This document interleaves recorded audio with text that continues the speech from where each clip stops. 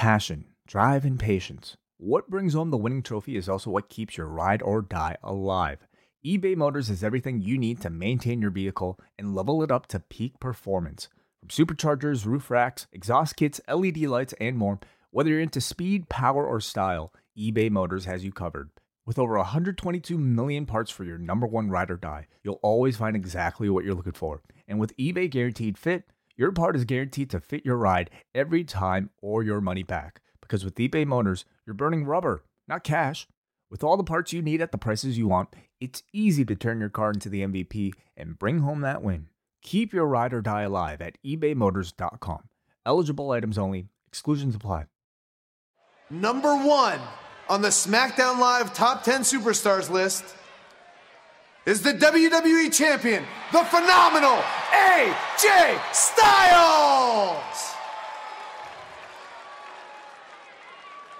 You know, guys, I got to be honest, I'm a little surprised Randy Orton was all the way back at number 9, but can somebody please explain to me how the New Day ranked higher than the reigning SmackDown Tag Team Champions, the Usos, and where was Rusev? Well, forget about Rusev, but I'll answer your question for you. Look, I think part of this is a popularity contest, and we've seen the Usos come out here and put all these tag teams on blast. It wouldn't surprise me if when it came down to making that list, some of those superstars went, yeah, the Usos, they're good, but they're not that good. I'm sure if you got locked in the Uso penitentiary, Byron, we could sell you for a couple honey buns. Luckily, I'm an escape artist.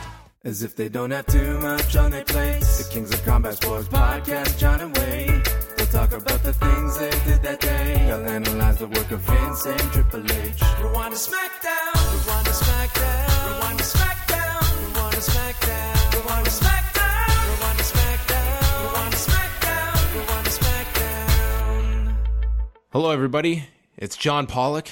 It's Wei Ting, and this is Rewind a SmackDown. How are you tonight, Wei?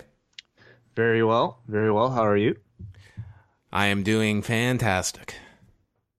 Are you sure? I just said I'm doing fantastic. I wasn't even trying to be sarcastic. It sounded a little sarcastic. No, I watched some professional wrestling tonight that I'm going to chat with you about. Okay. That's about it. All right, you've convinced me.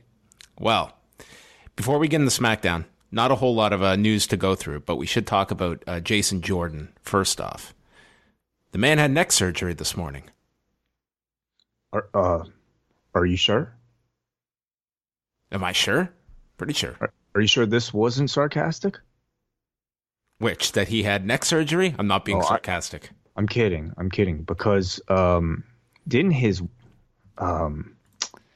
somebody, his wife, tweet that his wife went on Instagram and wrote, "I will address this once. Yes, Jason Jordan, in quotations, is injured. I assure you everything you have seen online is fake news." Also in quotations. He has a minor neck injury and he will be back in no time. Although I am very excited to have him home for a bit, I promise I will help guide him to a speedy recovery. Thank you to everyone who reached out to check on him. He is very positive and already planning his comeback. In the meantime, just please keep sending Nathan and I good vibes. Nathan being Jason Angle. Gotcha. Okay. So Jason Jordan didn't have surgery, but Nathan did. Nathan had, yes. Okay. It was Nathan had surgery for you. So this came out, that statement was put out hours before the WWE alerted everyone that Jason Jordan had a minimally invasive procedure done on Tuesday morning. It was a minimally invasive posterior cervical micro discectomy that was done to decompress the nerve in his neck that he's been having an issue with, and no timetable on a return. Mm-hmm. So I don't really know what Jason Jordan's wife was reading online, but it seems like they were pretty similar to, there is a neck problem, he needs time off, he could need surgery, and he in fact did need surgery. Mm-hmm. Yeah. I mean, if minimally invasive. I mean, that really is kind of the key word, right? Yeah, this is not the big 1 year surgery that so many guys have had to have. This is one. I mean, I don't know how similar this is to. Remember when Kurt Angle had that experimental surgery done after WrestleMania with Brock Lesnar? He missed just over 2 months of action when he had that strange surgery done. The negative was several months later, after he took a chair shot, he needed to have another surgery done. But I don't know how similar they are, but I would certainly think it's probably a safe assumption to say WrestleMania is at least in doubt. Oh, yeah. I'm sure about that. That, to me, for a very cautious company when it comes to things like this, in particular the neck, I would be taking the under on that one of Jason Jordan being able to come back and work WrestleMania in 2 months. Although with the way they presented him on Monday, I mean, it really does feel like they still have this feud and this match with Seth Rollins in mind. Yeah, it's a back burner feud at the worst. I mean, they can always go back to this. It's just difficult. You don't know how someone's going to rehab from this, and how do you build up your television when this could be very touch and go. But maybe he will be cleared in time. But it's whenever you're talking about the neck and needing a surgery, 2 months seems that's a tough time period in my head. Having never undergone minimally or maximum invasive surgery myself. All right, let's get into SmackDown from Kansas City, the home of the Chiefs, the Royals, and lots of WWE programming on Tuesday night at the Sprint Center. Did this show feel like a sprint way? SmackDown itself? SmackDown was a light jog. Yeah. I would say maybe the things that followed felt more like sprints. Oh, it was there was a whole collection. There was a lot. Did you watch everything? Yes, I did. Wow. So you even got the Mixed Match Challenge covered for us. Shane McMahon started the show in the ring, and he talked about the main event will be Sami Zayn, Kevin Owens tonight, winner facing AJ Styles at Fastlane. He doesn't feel they deserve it, but Bryan does, so the match is happening. Shane apparently has very little say here. Bryan comes out, and Shane says that they listen to the people here on SmackDown. When a superstar deserves opportunity, it's their job to provide that opportunity. And he doesn't think Bryan is listening to the people. So the audience decides to start chanting Rusev Day, to the point that Shane has to acknowledge it. And he looks at the audience and says, duly noted. Shane then says that Bryan keeps giving Owens and Zayn chance after chance after chance. The fans want to see someone new.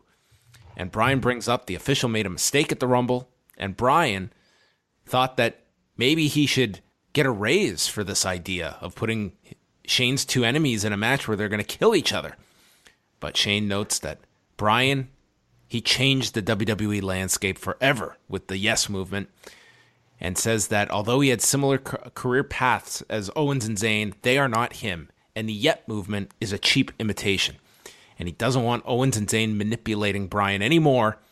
And he knows that more than anything, all Daniel Bryan wants is to wrestle in this ring. And Bryan is living vicariously through Owens and Zayn. And the audience booed this notion that Bryan is somehow living through these two Canadians. Yeah.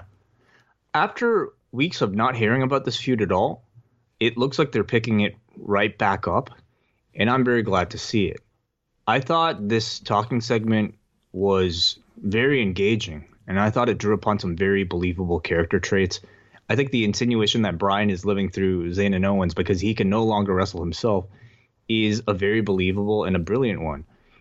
It's a believable accusation, even though the audience refuses to believe that Bryan would ever stoop so low. And I loved it because I thought it was enough to drive up the tension between the two again, without having either make a clear-cut heel statement.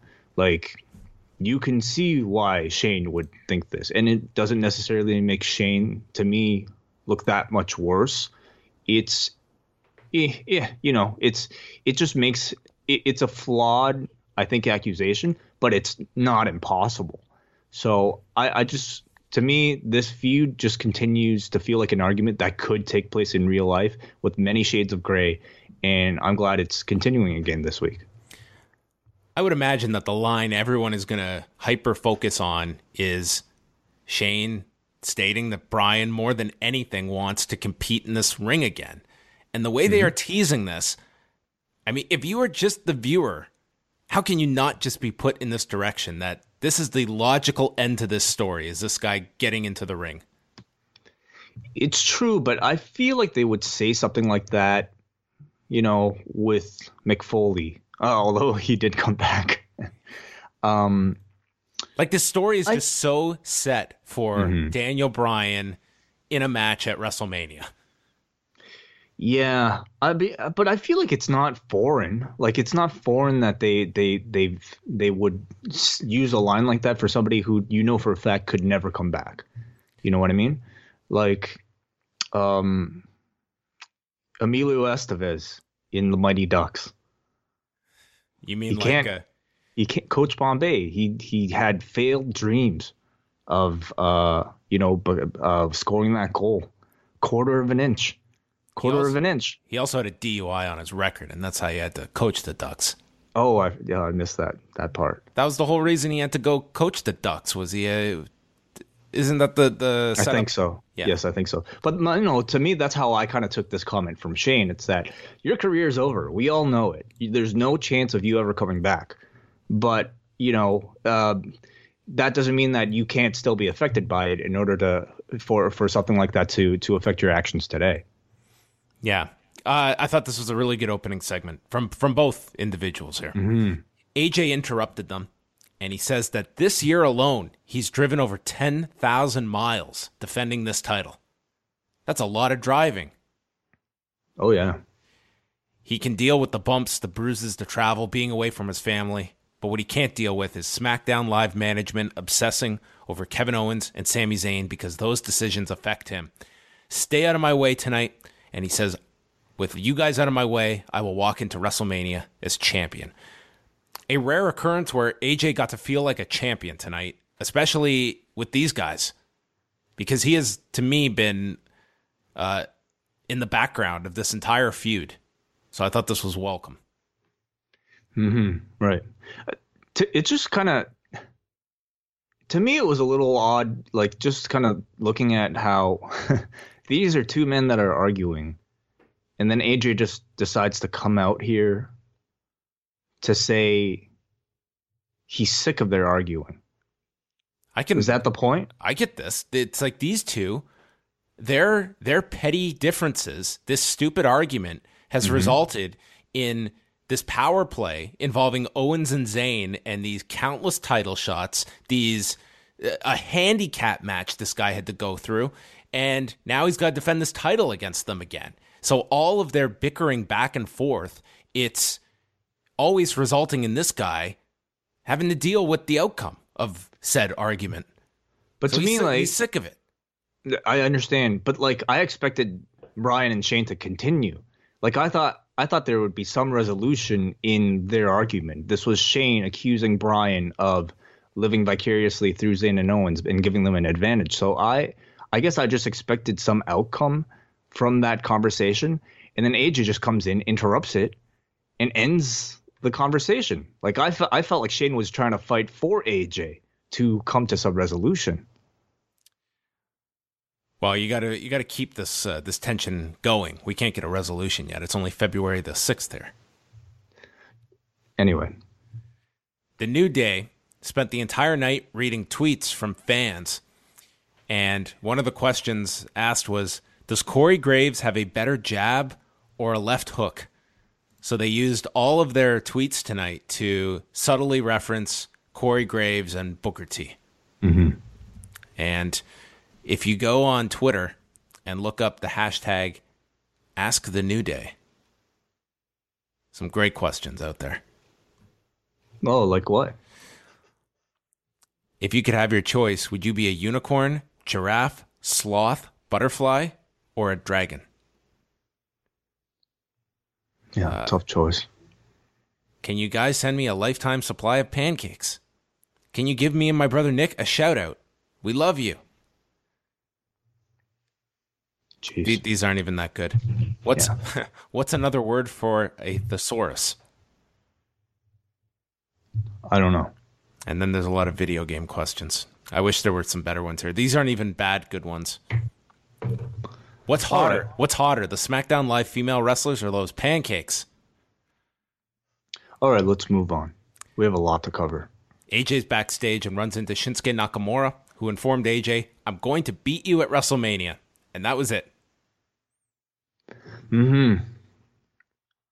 Not really much for our Royal Rumble winner this week, but yeah, I mean, better too little than too much with him speaking. Yeah. They have 2 months to fill. It's a lot of time to fill for somebody who doesn't cut long promos.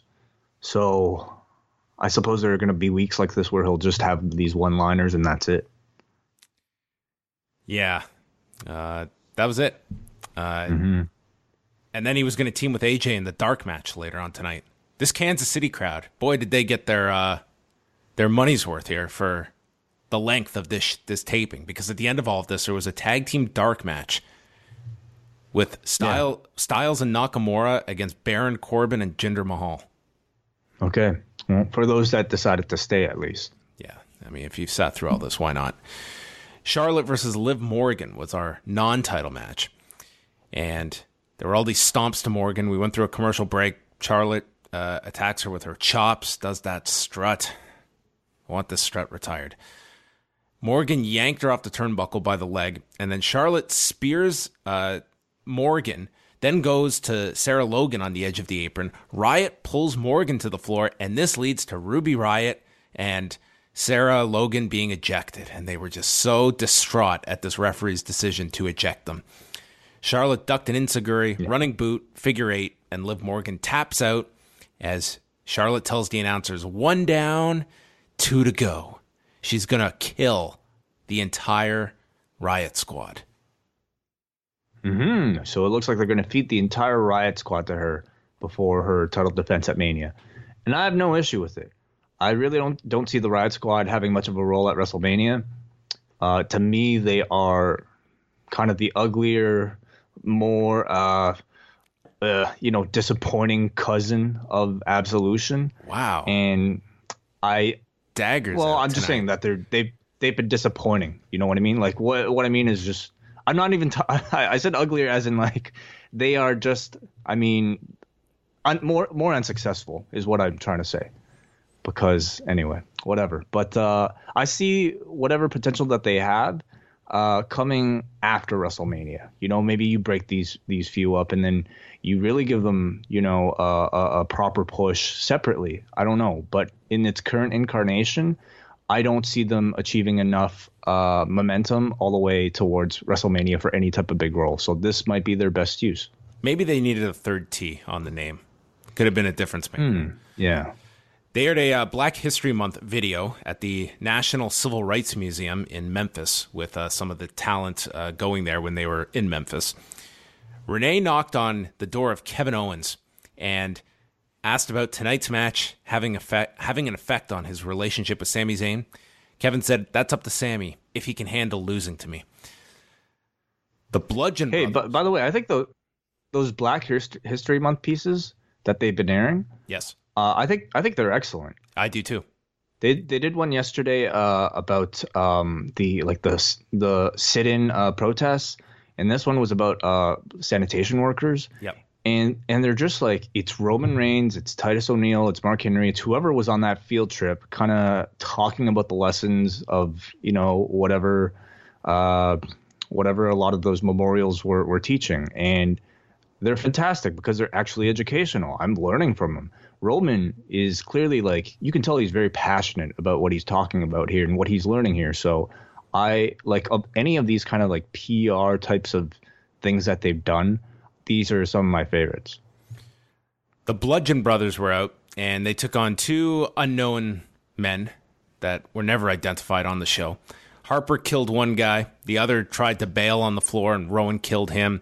There was an avalanche splash to both stacked in the corner, and then power bomb to one, double crucifix bomb. The Bludgeon Brothers won in 1:23. And then the Usos came out. Any thoughts on that minute and 23 seconds? No. I mean, just that these continue to be some really fun squashes. I mean, they have no real bearing on any storylines, but I just find them very entertaining to watch because I think the Bludgeon Brothers do a great job of them. The Usos came out passing by the Bludgeon Brothers to keep that tease, and Tom Phillips threw to break, stating, "The champs are about to lay down the Uso street code." When we come back, and we came back, and the Bludgeon Brothers have bludgeoned out of here, and the Usos laid down the Uso street code. Jay says that the Uso Penitentiary, they aren't talking about being booked, fingerprinted, orange jumpsuits, cold showers, or assume the position. He also mentions sleeping on concrete for 8 hours and ends it by saying, "Trust me, I know." And Jimmy says it's a state of mind, that they run the prison. They'll split any teams like the Red Sea, and they go over all the transitions they've made from their team, their old catchphrases, their old look, the old moves they did into their modern presentation. Even got in a head on a swivel line, and this was a tremendous promo from the Usos. Yeah, really good stuff. I find them continuing to kind of refine that formula of whatever, like this promo style every single week. And, you know, it's interesting to watch as they progress because they're really, in my opinion, breaking new ground because I can't really recall another wrestling tag team doing this style of promo before. It's not so much wrestling influenced as it is battle rap or spoken word poetry influence. You know, that the swagger, the pacing, it's all, to me, very reminiscent of the vibe of a performance you'd see in a rap battle. And the Steiner brothers were just not, had they been around now, this could have been wonderful. Yeah, sure. But, you know, because the style is so different, the crowd reaction is kind of odd and awkward because it feels like the crowd is not fully engaging, even though I'm firmly believing that they are captivated and that they even probably like it.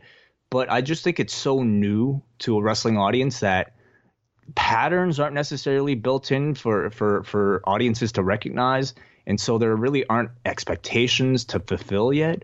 So at the end of it all, it just kind of feels a little lukewarm, but you know that this was good. In my opinion, again, I would like to see these guys inject a bit more of their sense of humor into these. Make people laugh, and I think they'll start to, you know, remember you and feel like they can relate to you a little bit more. I still find them a little bit too serious, especially when you see how funny and personable Jimmy Uso can be on Divas or even tonight's Mixed Match Challenge. Yeah, I don't have any issue with that. I like the fact that there isn't a whole lot of comedy with this. They come across as just great promos, and I like this change. Like, we always talk about such patterned styles of presentation in the WWE, and it is so hard to break away from that mold. So I think for promos like this, I think most people can look at this and are enjoying it. And I think you should just, I think the audience will eventually catch up to that these don't have to be breaks for certain reactions. I just think it works, it's different, and it's totally been a godsend for these guys. I mean, a lot of changes they've made over the past year have greatly enhanced this team, and their promos have been a big reason. So I see no reason to really deviate from this. I think it's, and they have that ability if they need to adjust to a comedy setting or doing the rap battle with the New Day. I mean, they're very flexible, I think, with these characters as well. So anyway, I really enjoyed this. This was one of my favorite things on the show. Daniel Bryan was backstage to announce the first top 10 list from the voters, the esteemed voters of the SmackDown locker room. And this was the order from 10 to 1. We had Ty Dillinger ranked 10th, Randy Orton number 9, Becky Lynch 8th, the Usos, the New Day, Bobby Roode, Naomi, Shinsuke Nakamura, Charlotte, and AJ Styles, who was number 1.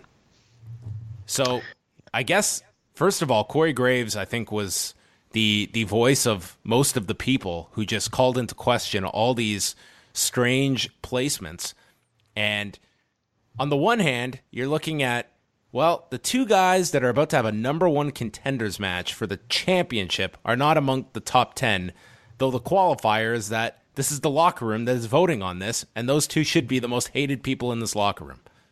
Mm-hmm. I think the key, one of the keys of doing this is to have the announcers debate the choices. What lists are supposed to do, they're supposed to incite debate.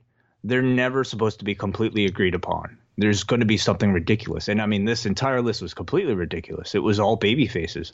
So, why, like Corey said, why did the New Day outrank the Usos? It's meant to cause conflict.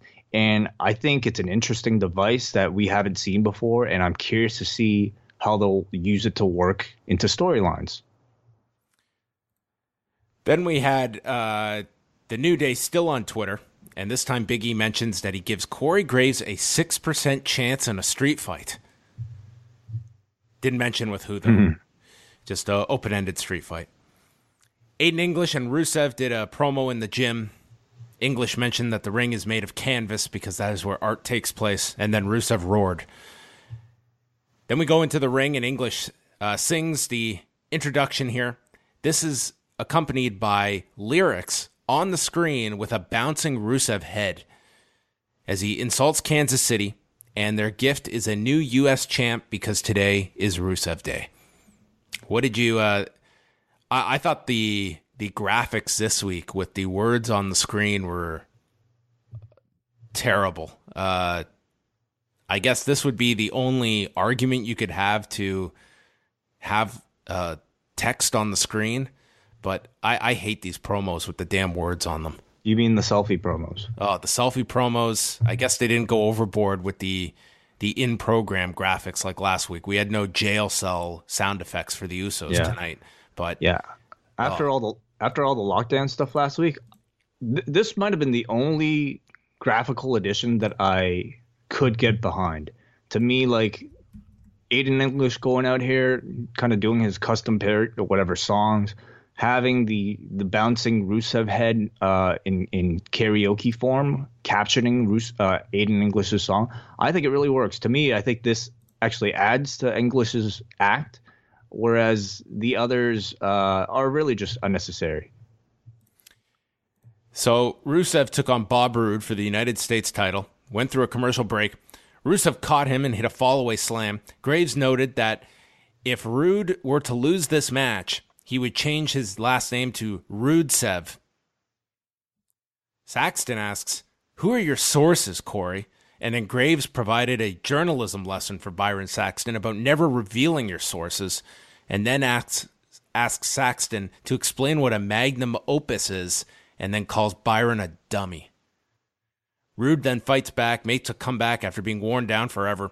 He went for the DDT, but English distracted him, leading to Rusev hitting him with a head kick for a near fall. We got 2 commercial breaks here during the match. Then Roode came back, hit a spine buster. Rusev caught him with an inside cradle, and then Rusev blocked this tornado DDT, landed a super kick, went for the accolade. That's blocked. There was this really shitty roll-up attempt by Rusev, and then Roode avoided another accolade with a snapmare, and then finally hit the glorious DDT, and Roode retained the title. Perhaps the crowd saw some like really amazing action between those commercial breaks because they came back louder after every single one. But like what I was able to watch and the pieces that I was able to on TV, the match just kind of came across okay to me. So I don't know how you felt about it. The match was fine. I thought it was the crowd got into it, and I think Rusev has definitely cooled off from where he was maybe a month ago when that seemed to really be growing. I think people kind of just see him in this slot now, and that they aren't really going to do anything with him. He's just going to stay in this tag team. But I think it depends on the crowd. Like some towns are really behind him, and then some towns are just kind of lukewarm. And this one, they kind of started off really behind him, like in that chain segment where they kind of mentioned him and duly noted. I found like in the match, it took a while for them to kind of get back to that. So I find them a little inconsistent, but nonetheless, I definitely think he does deserve a better place on the roster. So as Rude is posing in the spotlight in the ring after the match, out of nowhere comes Randy Orton, which you could see Rude's eyes just shift to the left just to make sure Orton was coming, and then nailed him with the RKO, and then he laid out English and Rusev with RKOs as well. So the 9th-ranked Randy Orton is looking to improve his standing. Yes, right. He's trying to be better liked, I suppose. Great RKO out of nowhere. Some great RKO segments this and last week. He's just RKOing everybody. What do you think his program is coming up? This felt like Bobby Roode is his next program. I mean, he took out everybody though. Yeah, but why do you English and Rusev aren't ranked? Why are you going to waste time? Don't punch down. True, right. Who did he take out last week? You remember? Nope. Okay. I don't recall. But I know it. No, he wasn't even on the show last week, I don't think. He RKO'd somebody last week, didn't he? I don't think it was last week. I seem to recall last week he wasn't even on the show. But okay. Anyway, please let us know, everybody. Please, every single person, please let us know. Then after that segment, we went to Benjamin and Gable for a promo with their own board, just like Breezango. Called them buffoons and clowns with a bunch of photos on the wall. And they are here to bring prestige back to the tag division. And the only mystery is how Breezango are still in their division. And they knock down this board and say, "You've got the jokes, we've got the punchlines," and calls himself the Weapons of Tag Destruction. And thankfully, in case you did not understand the words coming out of their mouths, the screen had your back here and provided all of this on the screen for you. Mm-hmm. It was 2 weeks ago, and it was Nakamura. Okay. So there you go. Maybe he's realized Nakamura's out of reach now. Mm-hmm. Lower your expectations. Go for the U.S. title. Shelton and Chad Gable took on the Ascension. This was Connor's birthday, and I kind of felt bad. I was like writing down here that Connor looks like a well-stocked refrigerator. He just looks so thick here, and it turns out it's his birthday. Do you know how old this guy was turning today? Guess his age. Maybe 30, 33? 38 years old is Connor. Oh, okay. Yeah, he's an older fella. That's not that old. That's like 4 years away from that. Okay, we're not younger either. I'm not saying I'm not saying we're young. That is true. Today I decided to look up the ages of the cast from American Pie. Oh God! And they're all like in their late 30s / like early 40s, or sorry, late 30s, early 40s. Yeah. Is there anyone who was like deceptively older than you assumed? Not really. They're all in that range. Yeah. There was a double chop block to the knees of Connor, and then Gable worked on the knee. Gable stopped him. Eventually, hot tag was made to Victor, who got to fire up for like the first time ever in his WWE tenure. Mm-hmm. Tossed Benjamin to the floor, and then the Chaos Theory was hit to Victor as Benjamin made the blind tag. They hit their finish with Victor clotheslined off the shoulders of Benjamin, and they pinned him at 348. Not much crowd reaction for this, but it was a good exhibition for Gable and Benjamin. This feud also kind of feels like a time filler for this team, but they continue to look really good in the ring, and I still kind of want them to start naming some of their moves. Actually, I thought Ascension looked really good here too, but you know, they are where they are for the moment. You know what I was thinking about during this show was starting to look at like different people's slot for WrestleMania, and just thinking of what we were talking about 2 or 3 weeks ago before the Royal Rumble, and all the ideas we had about Becky Lynch, about, you know, she's believable. She could win the Rumble, and they could do that great feud with Charlotte. And we fast forward to today, and I don't know, like Becky doesn't even fit in anywhere at the moment. Like all this stuff has happened now with the women, and it just seems like this car that sped past Becky Lynch. And I imagine there's going to be some multi-women's, like some version of something like an Andre Battle Royal for the women, just to get everybody who doesn't have a match she'll on the have show. a role on the card. It just doesn't seem like it'll be anything notable.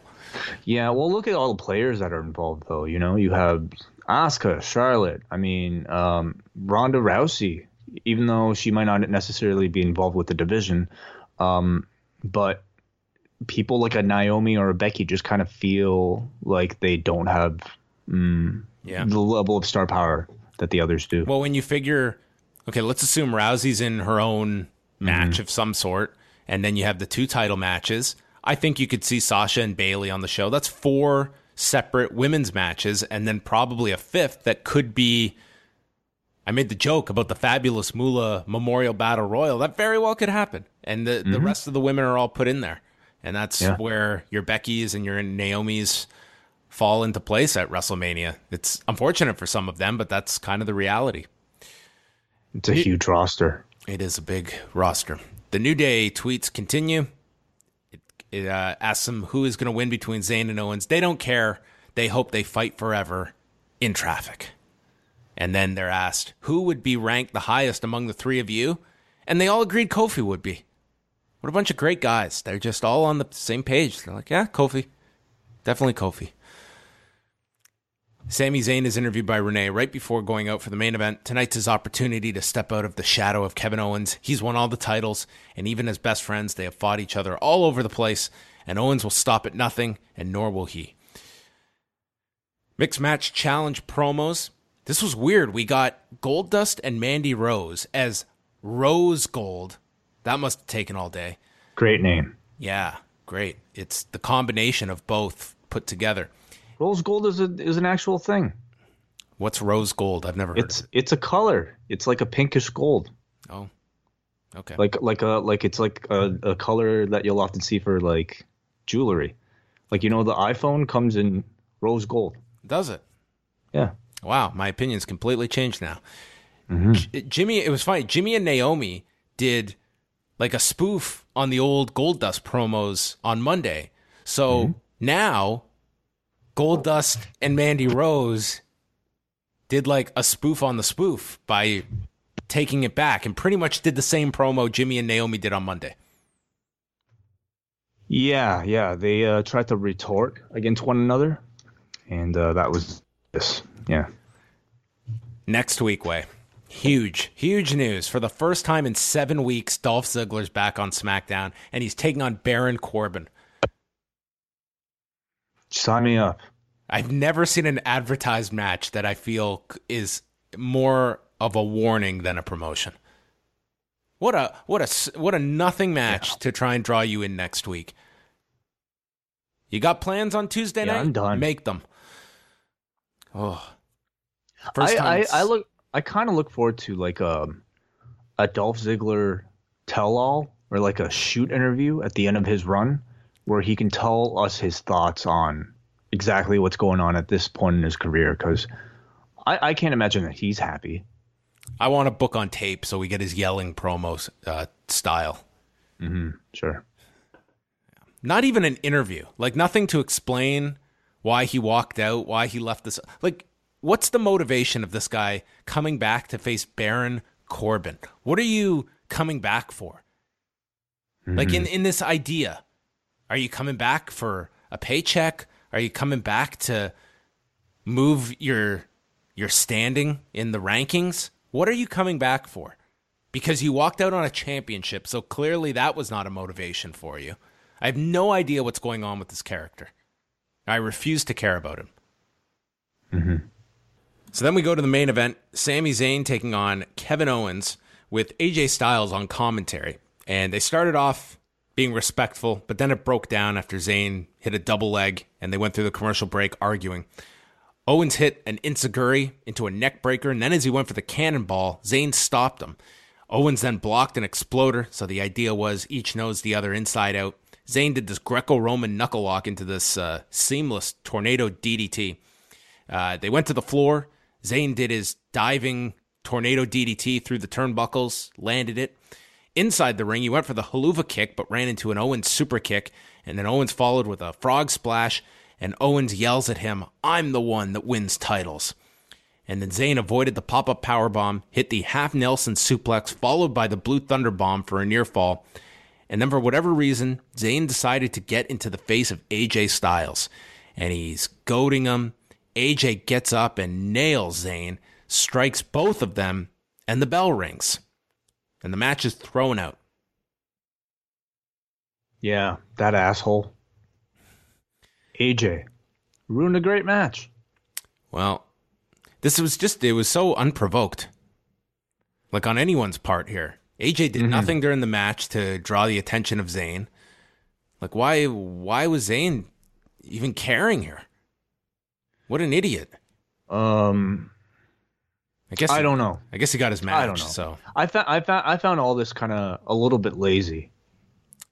yeah, Styles lays out both on the floor, and Daniel Bryan comes out to announce that due to the superlative performances of Kevin Owens and Sami Zayn, both will compete for the title at Fastlane in a triple threat match.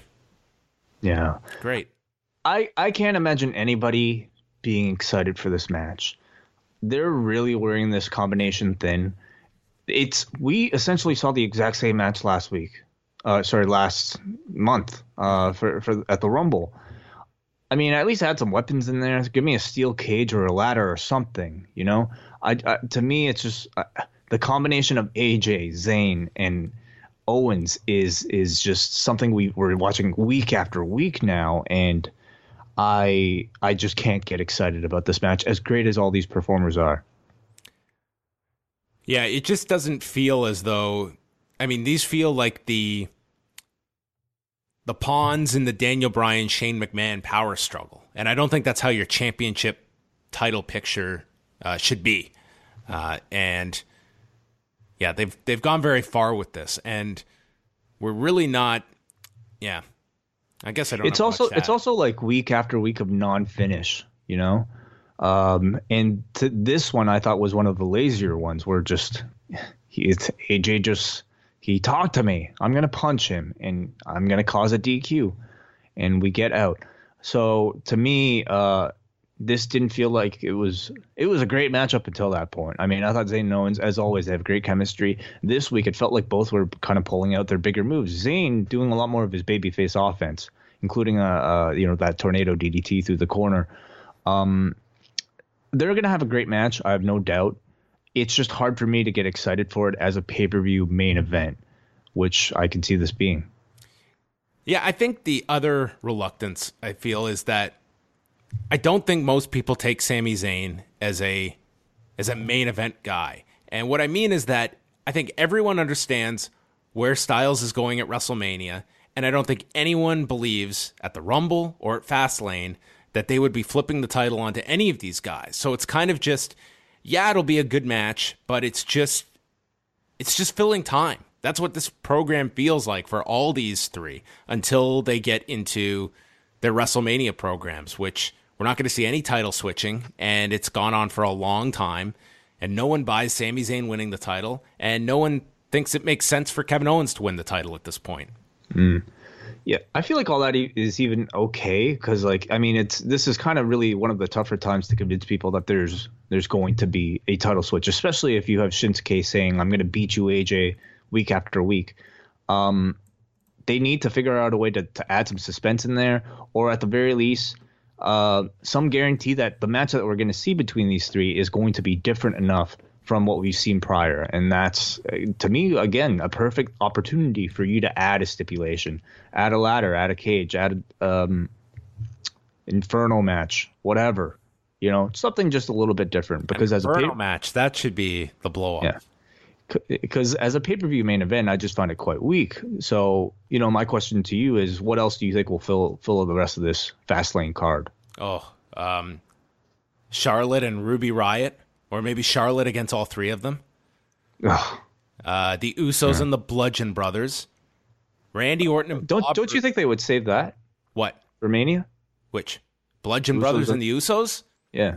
That's a long time. Do you think they can hold off on that match for 2 months? What else are they going to do for the Usos? I don't know if the Usos are going to have their own... again, when I look at that tag division, I see that as being one where I don't know if you're just going to get a straight-up title match at WrestleMania. That could be another one where it's like all the teams thrown in together. I think they should. I mean, I think the Usos should. Look what happened to them last year. Them in American Alpha, they just decided, no, we're not going to do this at WrestleMania. So they weren't even on the card. But they've had a much better year this year, though. If you're claiming them, if you're trying to promote them as the best tag team in the company, they should have a match. Well, look, we just listed off potentially 4 women's matches. That's just the women's matches. So this card fills up really quickly. And unfortunately, some people just become odd people out. So, I mean, they could. I don't know if you can stretch that one for 2 months. Maybe you can. I mean, Fastlane we got 4 weeks until Fastlane to go until. Yeah, Fastlane really is a tough one because there's really not that much drama, especially on the SmackDown side, when you've already established the main event for WrestleMania, and you don't even have Asuka there.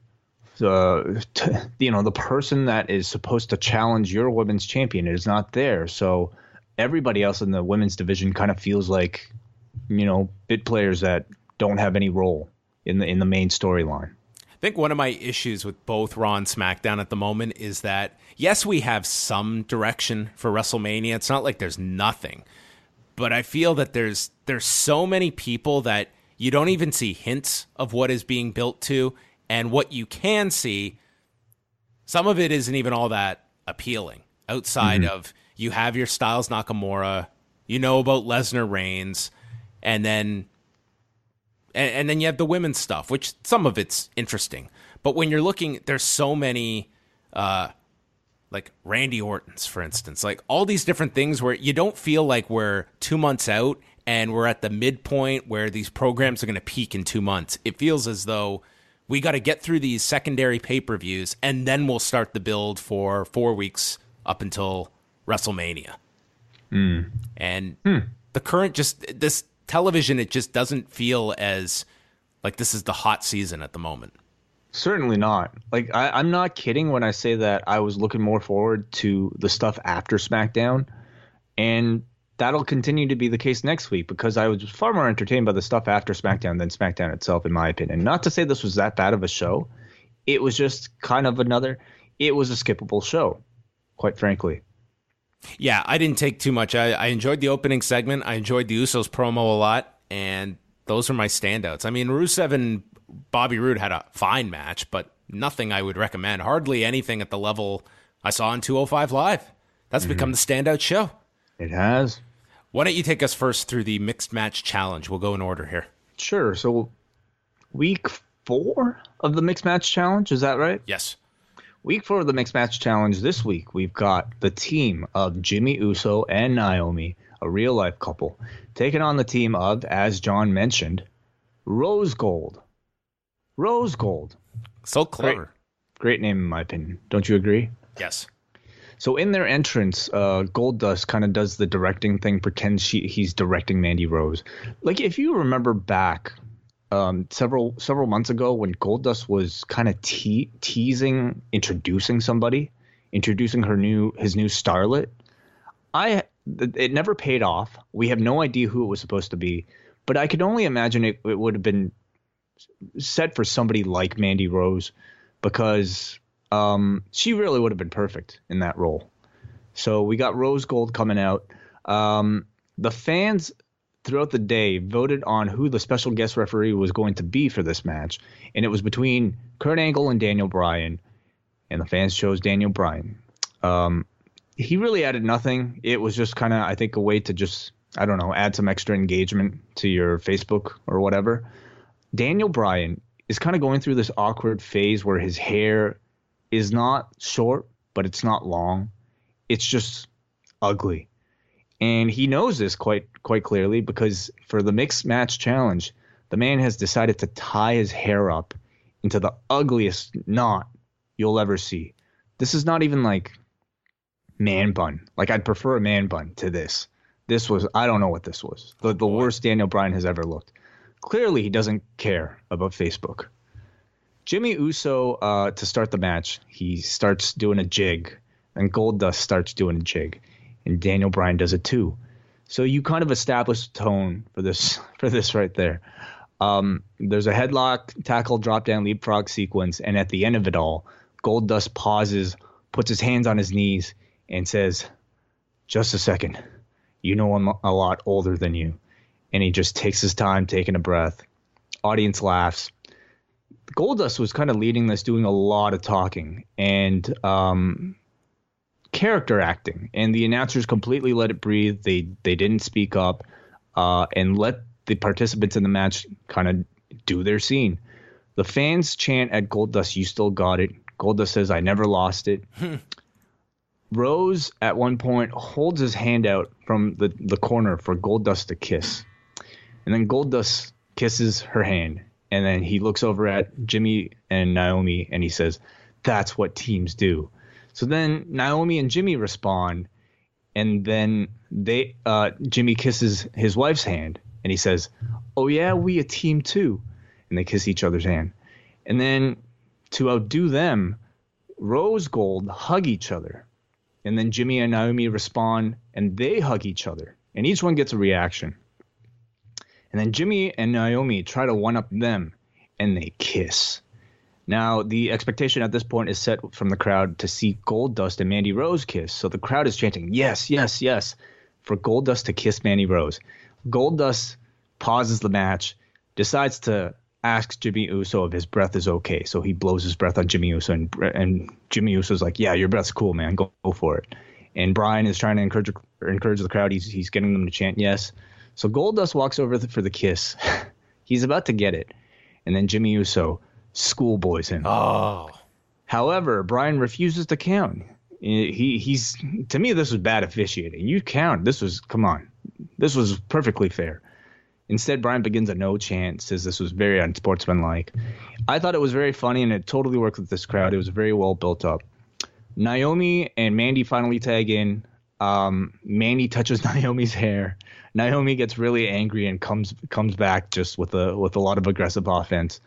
Lana and Rusev are watching in the back. We cut to them doing, I guess, the fan interaction thing. And maybe I noticed, or maybe it's all in my head, but for a brief second, I could have sworn that Lana forgot her accent. And she was just talking like normally before she paused and realized, oh yeah, I'm Russian. It's very funny. Well, it happens. Yeah. Mandy Rose is on the offensive. She delivers a great deal of power moves. Jimmy Uso is complaining that Mandy is pulling his wife's hair, and Mandy goes to the corner, slaps Jimmy Uso. Finally, Jimmy Uso gets the hot tag, Samoan drop, Umaga wrecking ball in the corner, tandem enziguris from Naomi and Jimmy Uso, and then Rose and Goldust respond with tandem power slams. It was a fun kind of stereo sequence. Then Goldust hits Crossroads onto Jimmy Uso. Not his final cut. I could have sworn it was Crossroads. So, yeah, that was kind of interesting. But Naomi makes a save. Mandy slaps Naomi. Naomi chases Mandy around the ring. Mandy hides behind Goldust, but Naomi pescados over Goldust to take Naomi out. Back in the ring, rear view from Naomi to Goldust, and Jimmy Uso lands a big splash to give them the win. I had very low expectations for this. I thought in terms of like a comedy match, I didn't think they were going to top last week's match. But to me, like this match greatly exceeded my expectations. I don't know if they topped it or not, but it was still a lot of fun. They managed kind of to really hit a tone for these types of matches, for the Mixed Match Challenge, that we never really get to see on TV. And that's very much comedy based, a very loose feeling, and a lot of fun. They always engage these crowds. And so, yeah, this was another, to me, a good week for this. At the end of this all, Rusev and Lana come out. Rusev says they're not going to be out here to sing songs next week unless it's Lana is the best, Lana number one. I'm doing a terrible impression. So, like, Rusev actually, like, leads this song, and the crowd actually sings along. So then Lana says next week they're going to crush their opponents next week, Elias and Bayley, and that they will celebrate a ravishing Rusev Day. I've really missed these two together, Rusev and Lana. We get a video response from Elias and Bayley. Elias plays guitar, and Bayley tries to sing over the top of it. And then Elias stops playing. He says, "Why don't you leave the singing to me?" And then Bayley says, "Can I get a hug at least?" And Elias says no, and she walks away. I'm impressed at how most of these teams have managed to kind of find some really fun chemistry with one another. Even to me, a throwaway tag team like Mandy Rose and Goldust, which wasn't even supposed to be a tag team initially, they seem to put a great deal of thought and creative energy into their one lone appearance on this show. So, I mean, I would actually love to see Rose and Goldust as a permanent thing, much like, not necessarily Braun and Alexa, but I do definitely see potential. Like, Rose is doing fine as part of Absolution, but if she ever becomes a single star, like Goldust as Rose's manager, sort of as a reverse of like what Marlena used to be for him, I think could be an interesting act. Did you hear that Terry Runnels wanted to do that at the anniversary show, was come out with Goldust as Marlena, and they turned her down? That would have been a lot of fun. That would have been a great nod. Like, especially that would have been a great segment for the Manhattan Center. But, yeah, maybe they didn't want to give her that airtime. Terry Runnels was too creative for that night's festivities. Well, her with, like, even Dana Brooke, they took a photo together, and that was pretty funny because of like, the Alexandra York right thing. Yeah, she could have done multiple things. Instead, she came out and she waved. All right, well, let's get into 205 Live. It started off with Kalisto taking on Lince Dorado as the tournament continued. And Vic Joseph said, well, Nigel, we are going to see some good lucha things tonight. As Kalisto made his entrance. Awesome. We had an Instagram video from Kalisto saying, the lucha house party will continue and Lince is still his boy. The lucha thing should be the name of that team. I know. It shouldn't be Lucha House Party. I mean, he should he should have made. Did he make a T-shirt out of it? I don't know if he did it. He should have just ran with that thing. He should have made it an intentional part of his promo. Like, people, it was a fuck up, yes, but like the way that thing I think took off, he really could have like profited from it. There was actually another video I saw earlier in the day, and it was with Lince Dorado, and he ends up cutting this like great promo, and he's with Cedric Alexander in the video, and it's like a great promo from Lince, who never has spoken on this show at all. It was just decent promo, but this did not air on the show. When we saw him speak on the CWC, the man like did not sound impressive at all. So I wish I could. Maybe I'll go back and watch that. I mean, it's nothing to write home about, but it was like, no, it was a fine promo. It's like for all these selfie promos, this was something that could have just been thrown in there for give this guy some kind of speaking representation that he never gets. They shake hands, and Dorado holds on to the handshake as they look at the WrestleMania sign glowingly. The sign looking was like really forced here. I mean, I think Ronda Rousey might be the bar at which we consider that was really forced. But Lince Dorado wasn't that far behind. This was kind of very obvious. Dorado crashed into the desk on the floor, then followed that up with another dive, taking out Kalisto on the floor. Then it built up here where every time Kalisto was trying to get any offense in, he would be cut off by Dorado. And then they got onto the top turnbuckle, and Dorado hit a super Hurricane Rana from the top. This looked nuts. Very nicely executed. Oh. Yeah. And then they struggled to their feet, and the only thing that helped them have enough power to get to their feet was gazing at that WrestleMania sign that was just shining down on them as they looked and they struggled, and their eyes were just transfixed on this WrestleMania sign.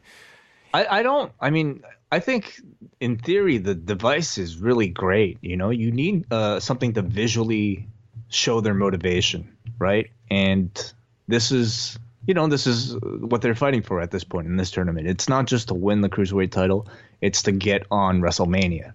And it's kind of nice. It's just the kickoff is within reach. Well, you kid, but to Lince Dorado, even getting on the kickoff is a huge deal. To Kalisto, even getting on the kickoff is a huge deal. I'll bring that up when the stadium is 90% empty because the doors haven't been open for 20 minutes, and these guys have to go out to the ring. Lance Storm has a photo of his Heat match from the Skydome WrestleMania hanging on his office in his gym. Okay? And that was a Heat match. This would be the same. For somebody who will never get on a WrestleMania card, even being on the kickoff is a big deal. Well, He had people in that stadium. I mean, this has been a trend of these first match on the kickoff, and the guys have not been happy about having to go out in front of nobody and have their match. So if given the choice, you think he would turn it down? No, I'm not saying you're going to turn it down, but I think let's cool it on the prestige of what this is going to end up being. I'm all for this tournament. I just wish there was I hope it's just not buried on the kickoff, and this is something that gets 10 minutes on the kickoff, and that's it. Oh, it'll definitely be on the kickoff. The whole point is to resurrect this title, and the slotting of it in that kind of a position tells me, well, you're not all that serious about this. Anyway, match continues. Some great stuff here. Kalisto did this wheelbarrow into this package slam off the turnbuckle. Then we had the springboard stunner by Dorado and followed with a shooting star press, but Kalisto rolled out to the floor, avoiding the pin. They return. Kalisto catches him with the Salida del Sol, and on the 3 count, Lindsay grabs the bottom rope to stop the count. And then Kalisto springboards backwards off the middle rope onto his shoulders and gives a reverse Rana to Dorado, who just flips over, doesn't go all the way over, but still look fine, and then instantly into the Salida del Sol to pin him in 11:37. I thought this ending sequence was just nuts. It was awesome.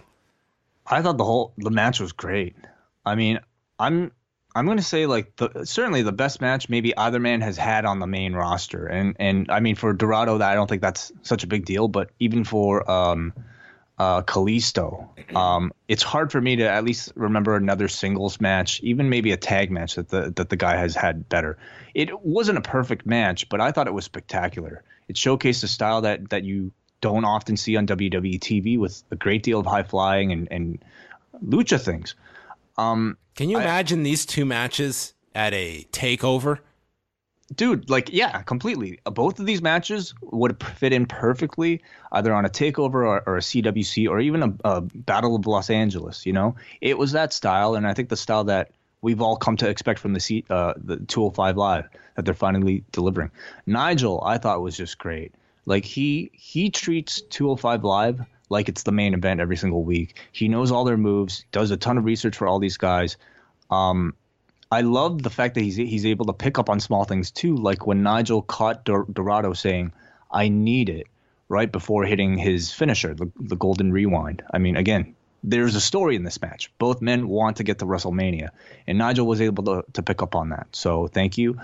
I like, to me, it just felt like this was a match where the two were uncuffed and they were able to go out there and do what they wanted.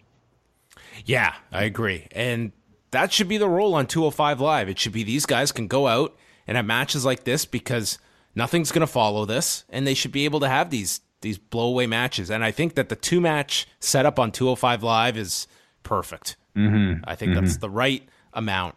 Then we had a feature on Roderick Strong. This was essentially highlights of the vignettes they ran on NXT last year on Roderick. Then Cedric Alexander and Mustafa Ali had a promo backstage where Ali snuck up from behind on Cedric, and Cedric said, "It's all fun and games until someone's lumbar gets checked." And he calls him Seti. Seti.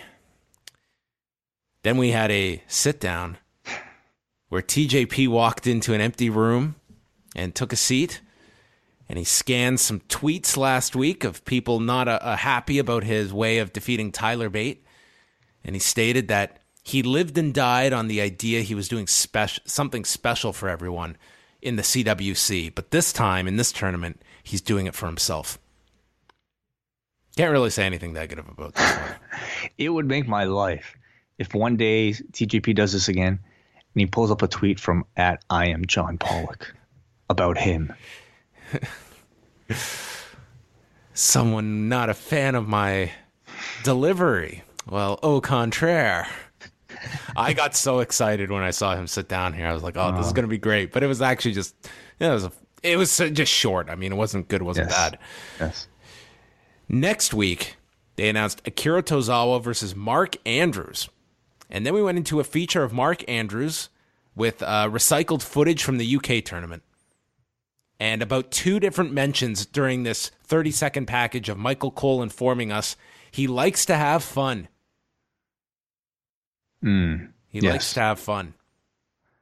Yeah, I'm sure he does. Yeah, Well, who doesn't? Like, who out there actively hates enjoyment?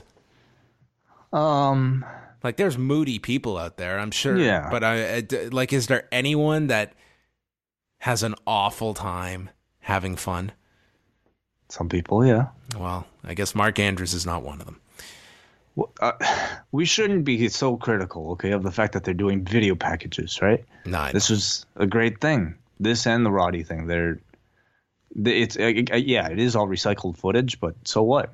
You know, like we haven't seen this for a long time, and there are probably people who haven't seen this. These were a million times more effective than a selfie promo with Mark Andrews.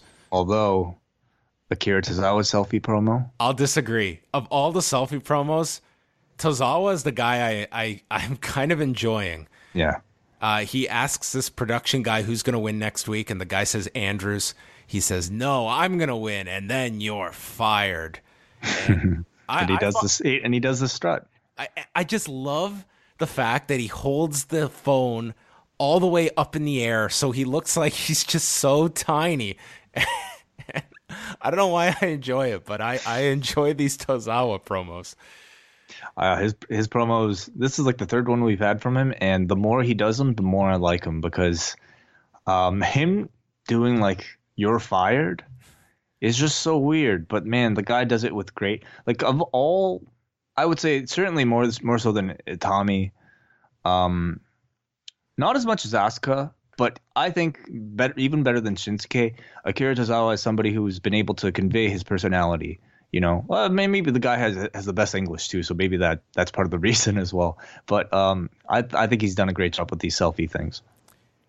Then we go backstage, and by the way, Tozawa and Andrews, that should be a great match next Yes, week. yes. Like 205 Live is like in short order has become a really fun show to follow each week. It is finally reaching its potential, and I think the fact that they are stacking it with star power to like the audience who would watch this show, not necessarily star power for like a SmackDown, but like star power for the people who watch 205 or the CWC or people who watch NXT, makes a huge difference. Like if this was just a tournament between, like, no offense, but like, you know, a Drew Gulak, Tony Nese, Brian Kendrick, who cares, right? But they're putting in fresh faces of guys that we all like and we know are great. Do you see any kind of parallel between 205 Live and Impact, in that here are two shows that have been relatively written off by people that are starting at completely ground zero to try and rebuild something and find an audience for? And I mean, they're not, it's very hard to compare a 45-minute show with a 2-hour show, and its Impact is a promotion in and of itself. But I think that, like, I watch Impact and it feels like a show that is still like 10 years behind when it comes to presenting pro wrestling. And with 205 Live, I think they were stuck in a time warp of how to present these performers and these matches. And I'm watching these two different shows at the same time try and do the same thing.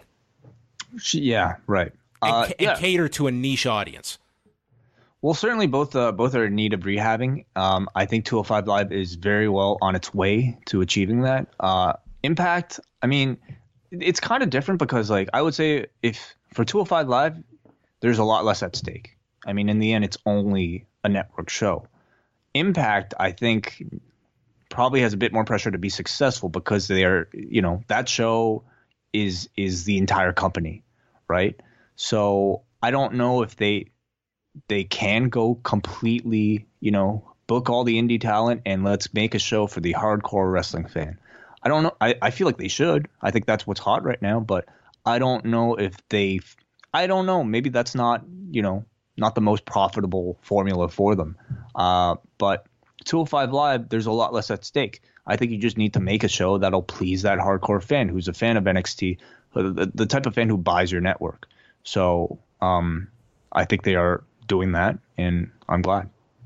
It is crazy when you think about a year ago of just had Impact made some different decisions, that there's a very good chance that they would have had the Hardys, they would have had access to the Young Bucks, probably Cody Rhodes would have stuck around there after he came in, and what Impact could have done in 2017 had a few different decisions been made.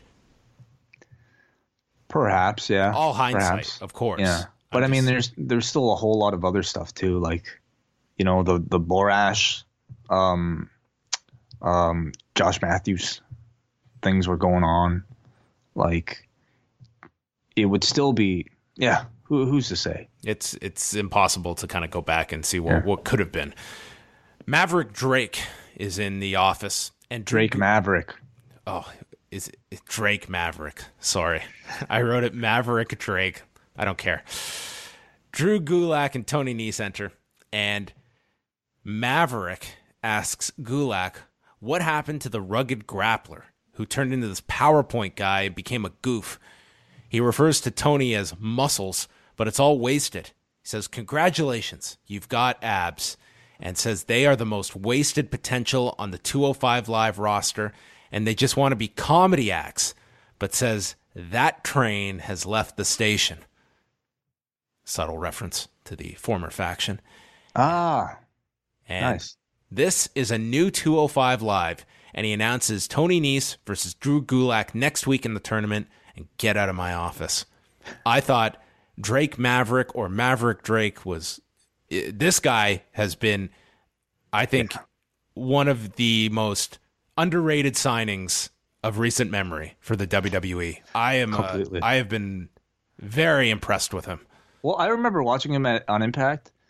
I don't remember him being this good. I do. Like, he when he was Dixie's assistant and the stuff with Ethan Carter, I don't know how he fell off the map so much the last couple of years with TNA, because he did show this ability to be a great promo, and to me was severely underutilized, and I'm not surprised by him doing so well here already, but he has walked into this fairly decent role in WWE, and to me has knocked it out of the park so far. There's something to be said about that too, because yes, it really is a great role for him. The man he plays a great motivational speaker, and I think like he could have easily come in here, played comedy guy, you know, just like goofy GM. Hey, look at me, you know. But instead, like, he is now the representative of this new serious 205 Live, and this segment was awesome. Like, what a mission statement. He brought in Drew Gulak and Tony Nese and basically bitch slapped the WWE versions of those characters. He wants to bring back the submission expert Drew Gulak, even though I really like the no-fly zone Drew Gulak, but maybe that person doesn't fit as well on this 205 Live. I really like the serious wrestler Drew Gulak as well, and same with the Tony Nese. So I think I'm loving this. I'm loving Drake Maverick's role. I would say even if he didn't have this, the man has a great future as a manager on the main roster. So I really like the idea of them just shedding away this old sports entertainment image. Then we had a Hideo Itami promo backed up with graphics. This is his home. Roderick Strong doesn't belong here, and I'm going to WrestleMania, where the logo appeared on the screen. Yeah, this was awful. Oh, my God. This was really bad. This was so bad. Yeah, I mean, listen, this man I know has been working, living in America for like 4 years now, working on his English promo, I would assume for 4 years. And if this is what it's amounted to, I'm sorry. Like, no wonder he's on 205 Live. This was nothing. This was like day one of promo class level. So I was very disappointed with this. Nigel mentions how he's known Roderick Strong for 20 years, and early in their careers, they discussed wrestling at WrestleMania. Now Roderick has that chance. I thought, Nigel, you mentioned the last match. I thought he really stood out in this one myself, like just with the history with Roderick Strong, and also knowing Tommy's history. Yeah, it was really good. There was even Roderick clearly very familiar with him, because he landed this pump handle backbreaker and yelled, "Come on, Kenta! Come on, Hideo!" He thought he was still in ROH. Yeah, he was having flashbacks. At this point, I mean, I would really welcome a name change for Hideo Itami back to Kenta, because I feel like this version of Hideo Itami is just, he's not doing it for me. And not to say a name change would even do anything. It just, I don't know. I miss the old Kenta. Are you maybe thinking of our tag team of Rick O'Shea with my original idea of Kenneth Ta? Kenneth Taylor, maybe. Yeah. We had Roderick hit not a Minoru Suzuki level drop kick, but not far off it, drop kick right to the face. There was a point in this match where these two just said, let's go all in here and just lay in our offense with one another. And that's always frightening with Itami at times.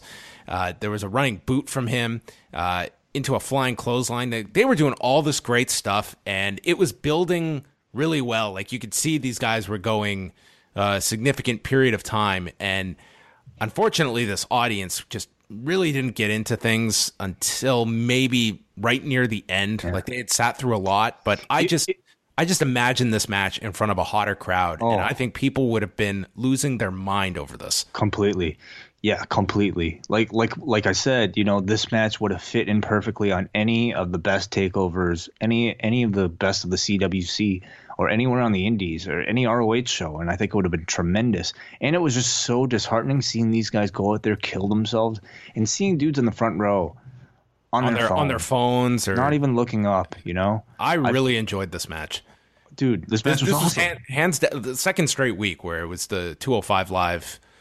To me, this was the real main event. Like, it was. I was looking forward to this match the most out of anything on Tuesday night, and I thought it delivered, man. Like, it was great. It's like it feels like 205 Live is finally living up to what it's supposed to be. Anyway, it was just Hideo's like big offense, the big striking. Roderick was working on the back, including this power bomb he just lifted and threw him to the edge of the apron that just looked devastating.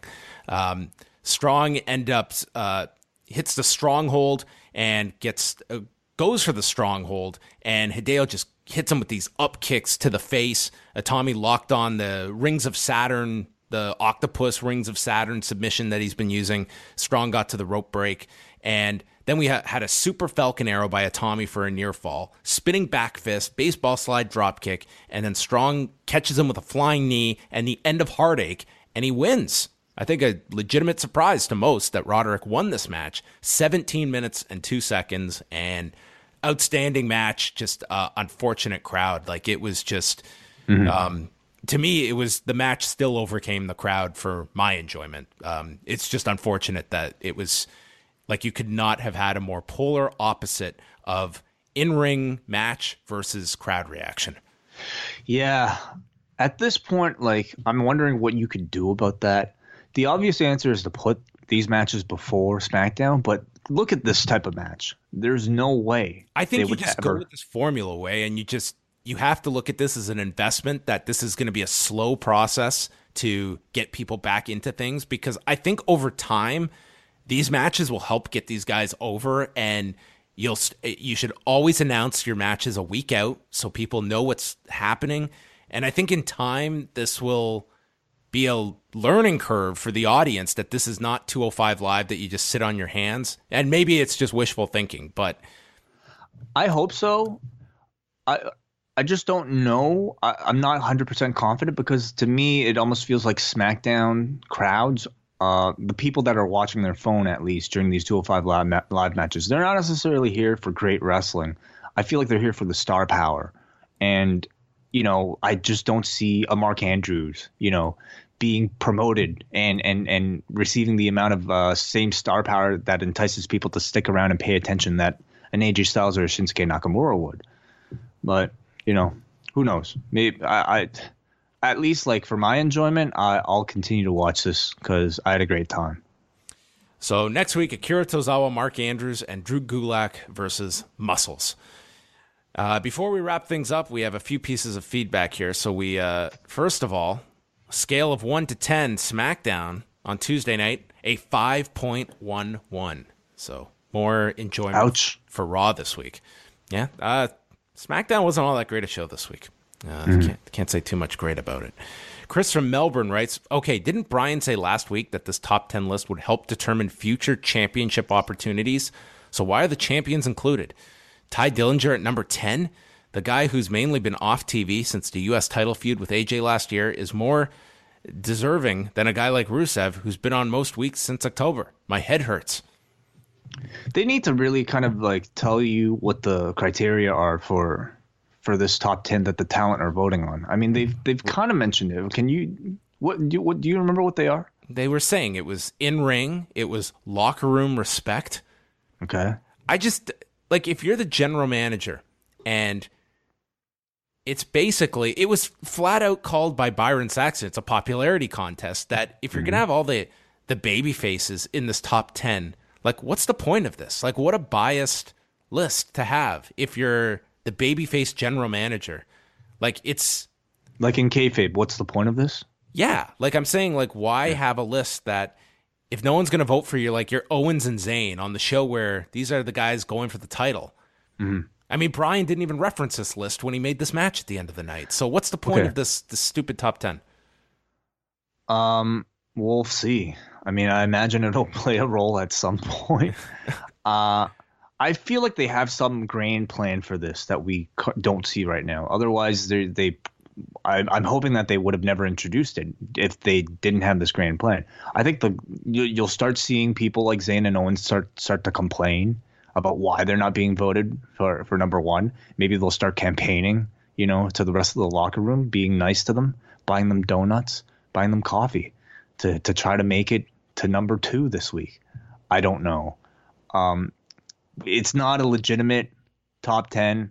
It's not going to make sense every single week, but I would like them to kind of show a bit more of the thought process of how we arrived to the top 10.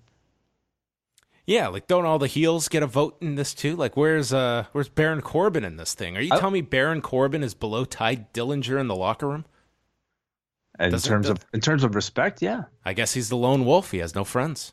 But I want to see people actually make their vote. I want to see people submit their ballots, and have them talk about, like, why this week I'm voting, the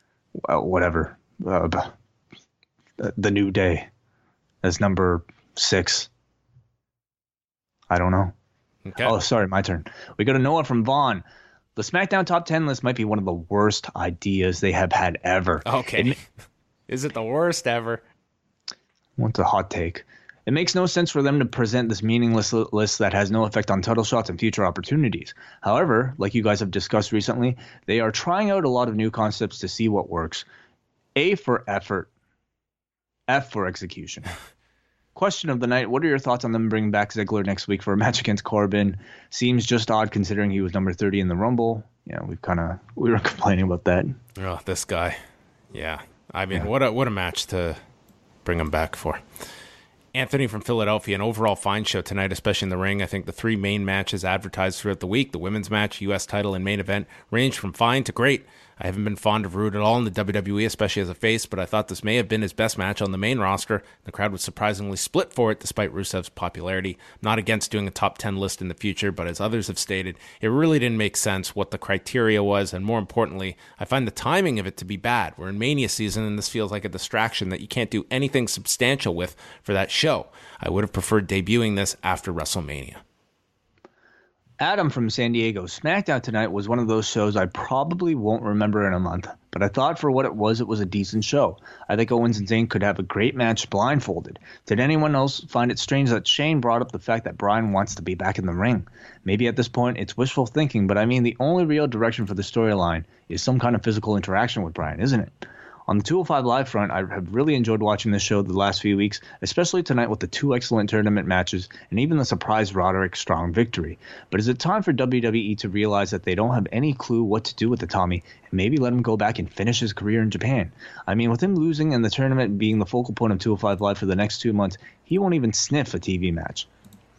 Maybe they could loan him. He could go to All Japan and do the Champion Carnival tournament. And win or lose? Lose that too? Oh, who cares? Be great. I mean, I don't like, I think everybody wants to believe that Itami is being held prisoner by the WWE and unable to go back home if he wanted to. I don't think that's the case. I think Hideo Itami chose to come here, chose to try to be a star in America in the WWE, and it's hardly, him being held captive against his will. And I think people also have a bit of, like, granted, he was the guy that everything was built around, but I think some people have this inflated view of how big pro wrestling Noah is. I mean, this is, he left for a reason. It tells a lot about kind of the state of where Noah was at that point, and even where they are now. As well. It does raise questions, though. The man, I would say of all the kind of more big name NXT signings, he's one of the more disappointing ones. Sad to say, a lot of it is due to unfortunate injuries, but I can't say he's been all that impressive with the chances he's been giving in ring 2. Tonight being an exception, I thought he was awesome tonight. So, but where do you go? If you're Hideo Itami, I would challenge the 4th ranked Naomi and try and move up the rankings. I think Randy Orton has to get through Naomi first before he can get a U.S. title shot at Bobby Roode. Wow.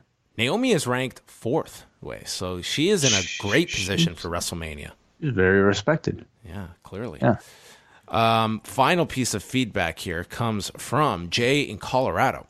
What on earth is the point of this top 10 list? It didn't seem believable at all and doesn't seem to be anything groundbreaking, nor does it bring anything new to the table. The Usos had a pretty good promo again, and it seems they are foreshadowing a WrestleMania match against the Bludgeon Brothers. I'm glad the Usos took the time to address thirsty cats because animal dehydration is something that needs more awareness. I have no interest in the main title feud. I understand they need a placeholder until Nakamura, but there's got to be something better than Sami and Kevin again. Which extremity would you rather chew off instead of watching Ziggler versus Corbin next week? My answer, I'm going for all of them. All in all, another missable edition of SmackDown. I give it 5 swiveling heads out of 10. Not a great reception to that announcement for next week, on SmackDown. That's a match that I think they could have better served to surprise us with. I don't think people are really understanding. It's the first time in 7 weeks that Ziggler has been on SmackDown. 49 days. Has it been 7 weeks? Wow. That's what they said. I feel like I'm gonna make plans to not watch that show. So we could just black that match out and just take a break during that match. Yeah. What am I gonna do instead? What are you gonna do with your extra 10 minutes next week? I'm reading this book on the history of Rolling Stone magazine, so maybe I'm gonna sit back and read that. Yeah, it's very good. It's very long though. I've been watching last night. I don't often start new TV shows anymore, especially after starting all this, but I started watching because of the trailers or the commercials throughout Raw. I started watching American Crime Story: The Assassination of Gianni Versace. It's from the same people who did the trial of O.J. Simpson. Oh yeah. Yeah, and it's tremendous, so far. Do you know who Gianni Versace is? I have no idea, actually. So you know the clothing, Versace? Oh, okay, gotcha. Yeah. So this man, he was the founder designer of that brand. He was murdered in '97. This was, I think, shortly after Princess Di. I remember that whole period was Princess Di died, and then this guy died as well. Anyway, so you have Penelope. You know who Donatella Versace is? Yes. So you have Penelope Cruz playing Donatella Versace, and if you know Donatella Versace, she just does she's a very idiosyncratic character, and to see Penelope Cruz kind of do that accent, I think she does a great job. And on top of that, Ricky Martin plays the love interest of Gianni Versace, and he's been fun to watch too in 2018. So I recommend that. Oh, wow. Well, there you go. I watched, I'll give you my non-wrestling recommendation for the week. I watched the latest ESPN 30 for 30 called The Two Bills, and it's a sit-down interview with Bill Belichick, the coach of the New England Patriots, and Bill Parcells. And if you're not even a football fan, this thing is so captivating.